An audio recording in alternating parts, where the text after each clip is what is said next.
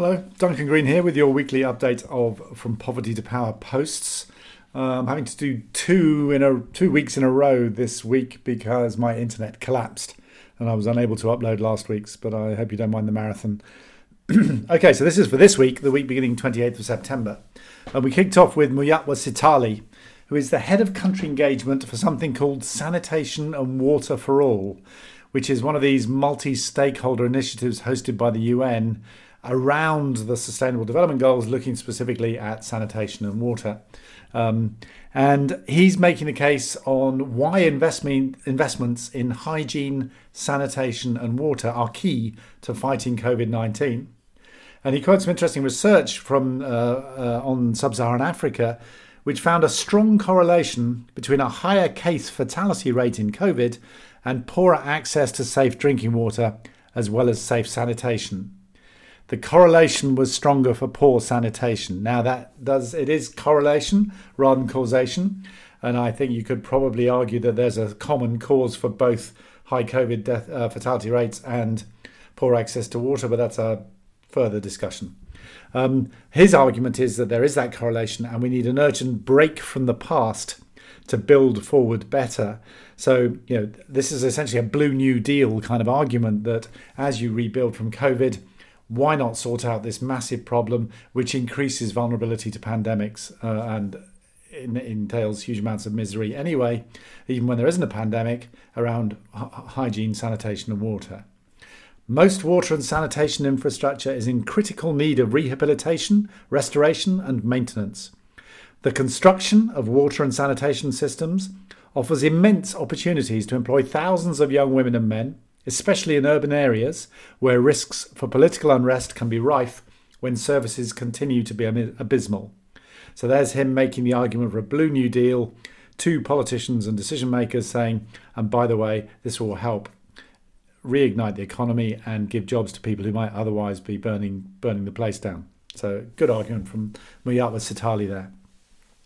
Second was another piece. I'm becoming a bit worried that I'm becoming too obvious a fanboy of ABT Associates in Australia, where they have a really great governance team run by Graham Teskey with Lavinia Terrell and others who are just churning out, I think, some of the most interesting stuff on political economy analysis, thinking and working politically, adaptive management and all that kind of stuff, which I've been writing about and working on for some time now.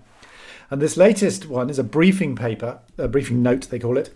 What do we learn from using political economy analysis in 13 national health and education programs? So I like this because it's putting it into practice. I like it because most of the discussion around PEA is in this fairly small group of governance programs where you're trying to improve governance. Here they've actually applied it in the big money items, health, education, the stuff that big aid money goes into. And they produced a 10-page briefing note on applying political economy thinking to sector programming. Starting point is a critique often levelled at these political economy analyses, PEAs, which is that actually no one reads them. They're a one-off exercise you do at the beginning to get your funding. You usually employ some overpaid consultants to write them. They cut and paste from previous PEAs, and it's all a bit of a tick box exercise. And they say, okay, but actually that's a terrible waste because their conclusion is the theory and practice of PEA can challenge existing orthodoxies in health and education program design and delivery. Some practitioners remain unconvinced of the value of such analysis in health or education programs, particularly those with a heavy clinical or learning focus. So the medics and the teachers are saying, forget all that politics. We know how to teach. We know how to cure people, stop people getting sick. Forget all that stuff. In those places, the note argues, the focus is often on direct delivery to meet the immediate needs of those afflicted by certain diseases or struggling to achieve strong learning outcomes in the classroom. But such an approach does little to influence the systems and politics which shape the delivery of those services over decades, not just months or years. So basically, if you just concentrate on direct delivery, it's a quick fix. At best, you're not dealing with the structural problems which are stopping health and education reaching the people en masse at a good quality. More effort is needed to find a common language and theoretical framework for clinical learning, health and education systems, and PEA experts. So basically, you've got to get the political economy wonks in the room with the medics and the educationalists until they learn to understand each other and see that each other has got something to bring. And then you get better results. Nice, really nice briefing note. Third piece of the week was undoubtedly the star turn, which was, with respect to everybody else, Kate Raworth, who laughably I used to pretend to manage at Oxfam many years ago, has become a global star following on her book, Doughnut Economics. This week, she launched something called the Doughnut Economics Action Lab deal, because what she's realized is she's got the idea, lots of people are starting to put it into practice. So what she's created is a kind of space where all the people who are trying to make Doughnut Economics work in practice can talk to each other and learn from each other. It's a really nice idea. So they had the online launch this week. Hundreds and thousands of people have signed up for it in the first few days. At the heart of it is a community platform open to everyone who wants to turn Doughnut Economics from a radical idea into transformative action. This is her voice, this is Kate writing, we'll be co-creating tools and sharing stories of how to build regenerative and distributive economies, working with teachers and community makers, towns and cities, researchers, policymakers, businesses, and change makers worldwide. And she comes up with 6 insights from essentially what's already 9 years of doughnuttery, of talking about the donut. First, go where the energy is. Don't waste time trying to convince skeptics. There's loads of people want to jump in. Go there and you get more results.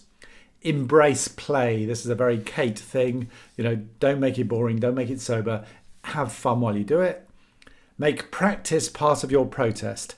It's your protest, your critique of carbon-intensive economy, of unsustainable practices is a whole lot more convincing if you can say, look, we've tried something and it works. Unleash the power of peer-to-peer inspiration. People are often most inspired by seeing somebody in a similar situation to them doing something different and succeeding. So bring those peer-to-peer groups together and let them chat to each other. Let go. No control. Don't be the movement, join the movement. So there's lots of initiatives, lots of fantastic people working in this space of reinventing economics. Don't pretend to be in charge, just join in. And the final one, which was actually, I think, the most interesting and sort of striking for me, create boundaries for integrity and creativity. So if you have a great idea like the donut, there's a danger it's going to get greenwashed. Somebody's going to say, yeah, we're doing the donut, and they're not. And then the whole thing becomes devalued.